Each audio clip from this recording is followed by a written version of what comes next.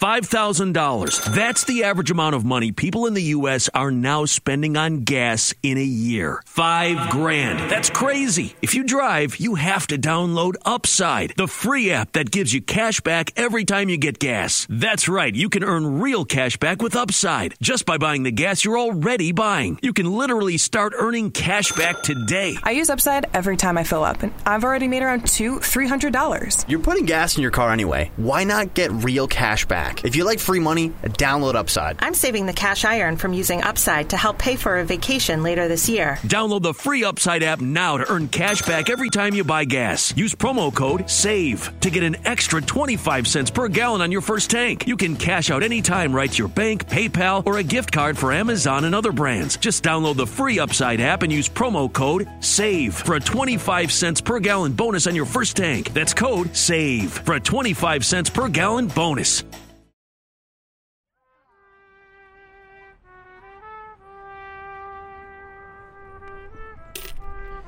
You're listening to Imaginary Worlds, a show about how we create them and why we suspend our disbelief. I'm Eric Molinsky.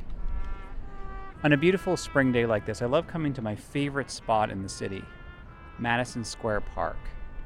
Right to the south is the old Flatiron Building, which is a gigantic triangular wedge. I'm sure you've seen it before. It was literally the first skyscraper ever. To the north is the Empire State Building, looming over in kind of like a maternal way. And then on the east side of the park is the old Metropolitan Life Building, which is a very tall clock tower with a slender pointed roof and a gold dome on top. And I actually got married a block away from here. My wedding photos are in this park. There's also a lot of old statues here and a lot of contemporary art too. Do you have the picture in your mind of this park? Okay, good. Now imagine it's all underwater. Sadly, the science is irrefutable. As oceans get warmer, the sea will expand and rise. And the only real debate is how high the sea is going to rise. How much of Manhattan is going to be swallowed up by the Atlantic Ocean. And I love New York history. Like sitting here, I think about pictures I've seen of Madison Square Park with the torch of the Statue of Liberty in it. They set it up here in the 19th century to raise funds for the Statue of Liberty itself.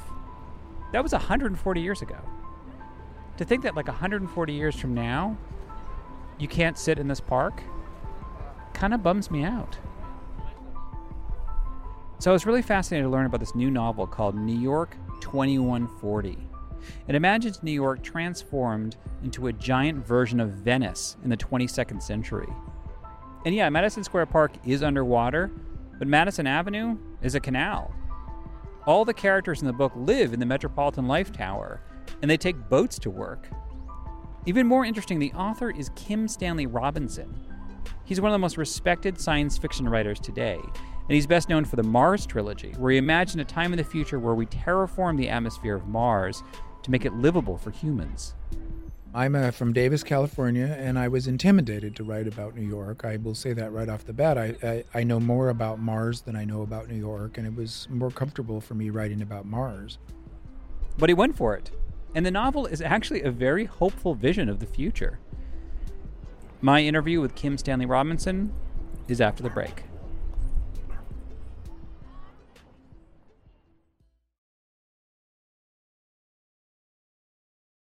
I should probably start by describing the writing style of Kim Stanley Robinson, but I'll let him do that. I know perfectly well, because I read the internet, what that consists of. That cliche of my novel is long-winded, full of info dumps, as they would call it, disparagingly, prone to explaining utopian histories, et cetera, et cetera, et cetera, always outdoors. At this point, I can play with those. I can play against my own brand at this point. It's true, he puts an incredible amount of research into the science and technology in his books, but it's always in service of the story. You might call this world building. Oh my God, science fiction novels, fantasy novels, they do world building. Well, that would be bad if that was the focus of any novel. What you really want is a story that runs a thread through the maze, that suggests the maze without going through every blind alley. One thing he gets right about New York is the feeling that the city is always changing, but somehow still always feels like New York. So I was surprised to learn that the inspiration for the novel wasn't New York. It wasn't even climate change. It was the financial crisis of 2008. He was thinking about all the factors that led to the housing bubble, and he wondered, in the future, would people look back on our time and learn from our mistakes?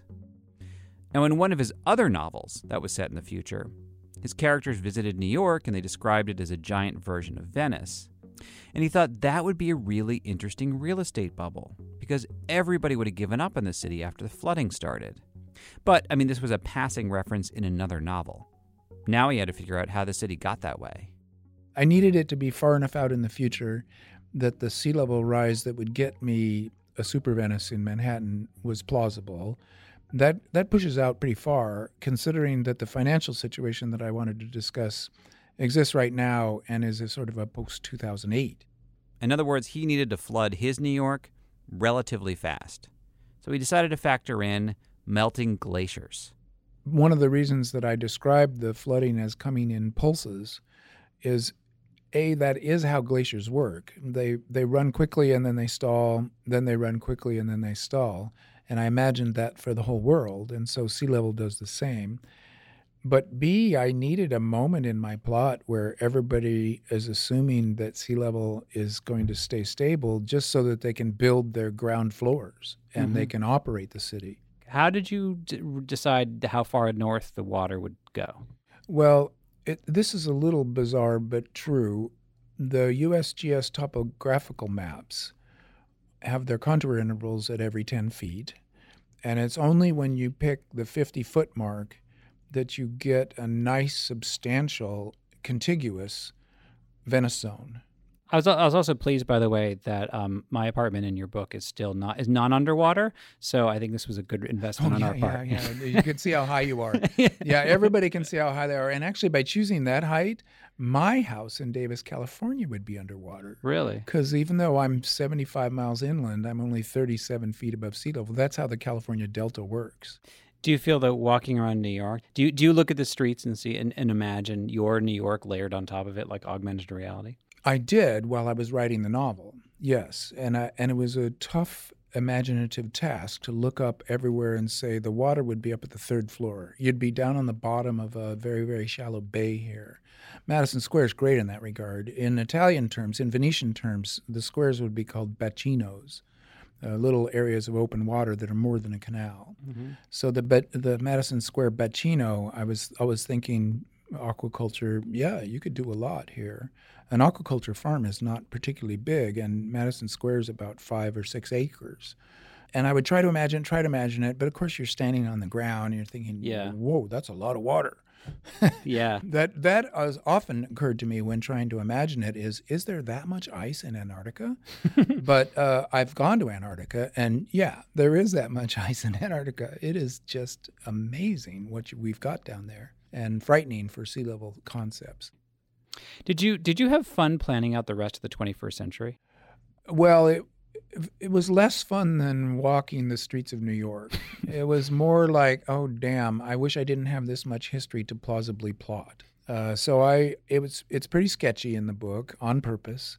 To take it out to 2140 is more than was comfortable, but I did the best I could, and it gave me time for things like 2 depressions, 2 pulses of water, and the recovery from them, which was also very, very important because I'm depicting in this novel a healthy civilization that is adapted to new conditions. Manhattan is actually quite adaptable. Not the streets, but the skyscrapers. They're sturdy, and they're built on bedrock. Some of them already have sky bridges, which connect them to other buildings. And the top of the Empire State Building was originally meant to be a landing dock for blimps. Well, I think we gave up on blimps too soon with the Hindenburg crash. And once you switch them over to an inert gas, they are very good transport for carbon burn. So once you decide that burning carbon is a mistake and an accident, you will want to go back to air travel that would be slower but more carbon neutral. And there you get back to airships. But I wanted to know why he set the novel in Madison Square Park, and specifically the Metropolitan Life Building, which in his novel has been turned into a residential co-op. It came from a lecturer, Finn Brunton. He was giving a lecture on Bitcoin at UC Davis. And he asked what I was up to as a writer. I said, I'm writing about, Manhattan flooded into a Venice. And he laughed and he said, did you know that the old MetLife building is an imitation of the Campanile in San Marcos Plaza in Venice? I said, no, I didn't know that. And he said, yeah, it's it's vastly bigger. It's a scale model that's maybe 10 times as big as the original, but it's modeled on it. And you can see when you look at the two of them, it is indeed a reproduction at bigger scale. At that point, trying to figure out where do I center this novel, I had my answer. Each chapter in the book is told from the perspective of a different character living in the MetLife building. For example, this is Franklin, who works on Wall Street. Or, I guess I should say, Wall Canal.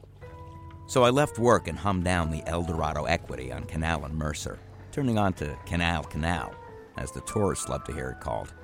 You could have walked across the canal on boat decks without ever having to jump, and quite a few flower sellers and mere passers-by were actually doing that.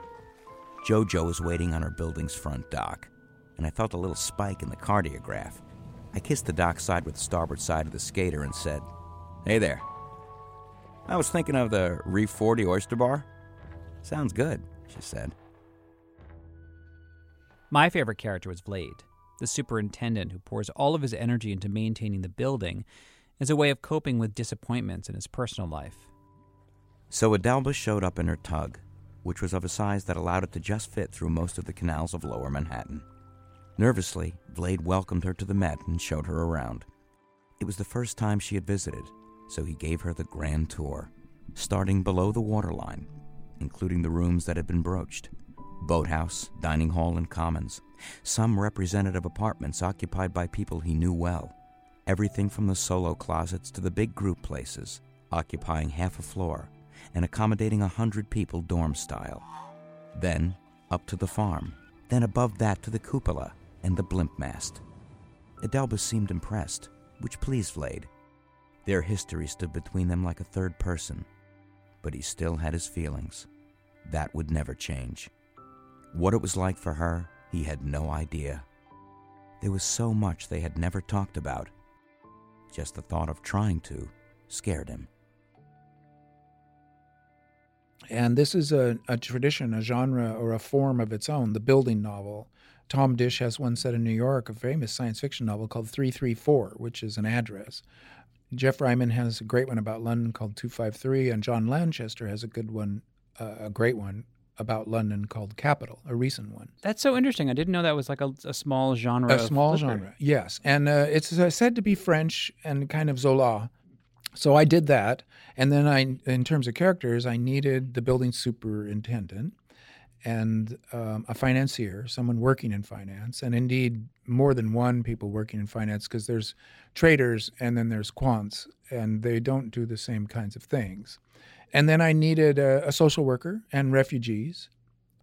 What would be street urchins have to be canal urchins, water rats. Oh, and then a policeman. What does it become like to try to actually enforce the law on the streets and the canals when there are these different levels? And I guess I should mention the citizen. Yeah, the citizen is a real outlier. Unlike all the other characters in the novel, we don't know who this guy is. We don't know where he is. And so in the chapters that are dedicated to him, he's just ranting at us. Like he actually breaks the fourth wall and addresses the readers directly. I thought there needed to be some way to do something more than just present scenes, and I did not want one character explained to another, as you know, Bob, the flood of 2060 was the bad one. I needed somebody to say, as you don't know, reader, this is what happened, and this is why people are so stupid, and the vocabulary like moron or humongous. It was easy. I say that as a writer and not as a Californian. I don't know where this stuff comes from. But I mean, I'm an American, and New York is very prominent in America as a voice. So the people of the 2060s staggered on through the Great Depression that followed the first pulse. And of course there was a crowd in that generation, a certain particular 1% of the population that just by chance wrote things out rather well and considered that it was really an act of creative destruction, as was everything bad that didn't touch them. And all people needed to do to deal with it was to buckle down in their traces and accept the idea of austerity, meaning more poverty to the poor, and accept a police state with lots of free speech and freaky lifestyles, velvet gloving the iron fist, and hey, presto, on we go with the show. Humans are so tough. Like many stories about New York, this one is about class. The 1% end up just fine, living in the sky. The brownstone neighborhoods are not so lucky. The areas of Manhattan that are landfill from earlier generations of filling in ponds and lowlands, you don't have high skyscrapers because you can't support them. And indeed, all the buildings in there, if they were flooded, would tend to just fall into the drink. And in the intertidal, that's the harshest zone of all, where it's underwater at high tide and dry at low tide. And in some places, that's many blocks. He explores these areas through these two characters that are homeless kids, Stefan and Roberto. They befriend an old man who's a squatter living in Chelsea, which is a neighborhood that actually was flooded during Hurricane Sandy. They were holding the old man by the elbows and hurrying him along the sideways tilted hall as best they could, then down the stairs, one step at a time. Had to make sure he didn't fall, or else it would take even more time, sometimes placing his feet by grabbing his ankles and placing them. The stairwell was all knocked around, railings down, open cracks in walls showing the building next door. Smell of seaweed and the anoxic stink of released mud, worse than any chamber pot. There was a booming from outside, and any number of shouts and bangs and other sounds. Shafts of light cut through the hazy air of the stairwell at odd and alarming angles, and quite a few of the stairs gave underfoot. Clearly this old building could fall over at any moment. The oozy stench filled the air, like the building's guts or something. In those zones, you might want to just float the Manhattan block that is a floating barge, in effect, or a houseboat, anchored in place on stretchy cord so that it could go up at high tide, down at low tide without swinging around too much. Like floating docks work now, but full-on neighborhoods. That would be technically possible, and people will still want that real estate. And so my developers and my technological infrastructure base by 2140 is saying these zones are never going to be habitable unless we float on the tide. I mean, it comes down to the question, why stay in New York? And it's a question that even after Hurricane Katrina, some people were kind of callously saying, let's just give up on New Orleans, Oh, right. That's right. Well, there's, in both cases, but especially with New York, there's a term out of economics, the tyranny of sunk costs. And that's, again, a nice joke because of sunk. And what I've been saying and thinking is that New York Harbor's different. It's charismatic. It has a mystique to it. People want it. And that being the case, there will be some people who leave. In the book, it's called Going to Denver. And Denver just stands in for everywhere that you would go to that doesn't have the problems of the coast with sea level rise. There would be a moment of opportunity where you could stay in New York without the crippling rents, by being a squatter, by being the first into co-op, by buying in at a point where it's cheap because it's so dangerous or moldy or unhealthy or generally regarded as unsafe, And while that situation obtained, you might be able to live in Venice, super Venice, on the cheap. But then the better you made it, the more there would be gentrification. This sounds like a very familiar story. Yeah, exactly. This is a novel about adaptation. But Kim Stanley Robinson doesn't like the word adaptation because it implies that we shouldn't try to mitigate the worst effects of climate change. We'll just adapt. On the other hand, he thinks that dystopian science fiction can also make us complacent.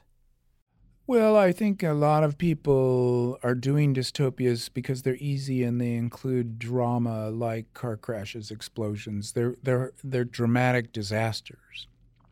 And then when you watch them, you think, well, that's bad, and so we're better than them. And no matter how bad my personal situation is, at least I'm not as bad as these poor people in the Hunger Games.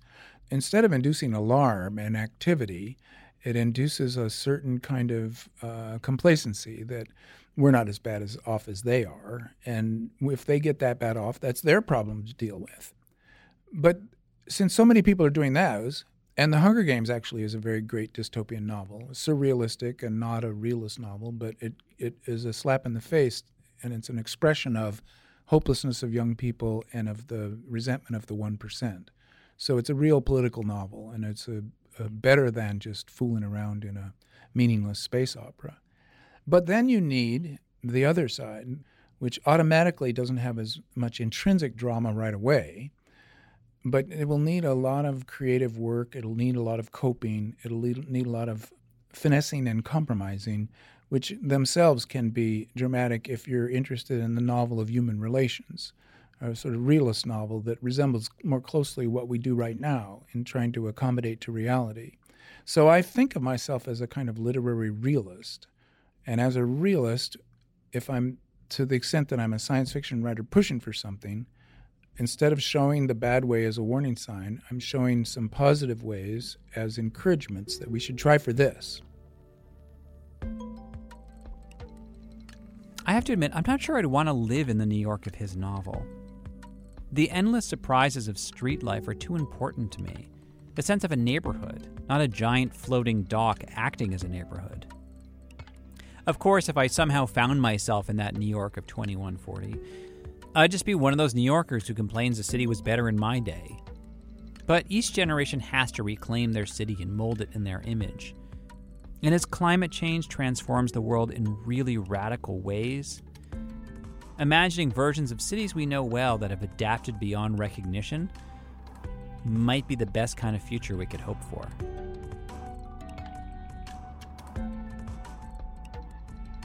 Well, that is it for this week. Thank you for listening. Special thanks to Kim Stanley Robinson and Bill Lobley, who did the readings. You can like the show on Facebook. I tweet at eMolinsky. You can also help support the show on the crowdfunding site Patreon. Just click the donate button on my site, imaginaryworldspodcast.org.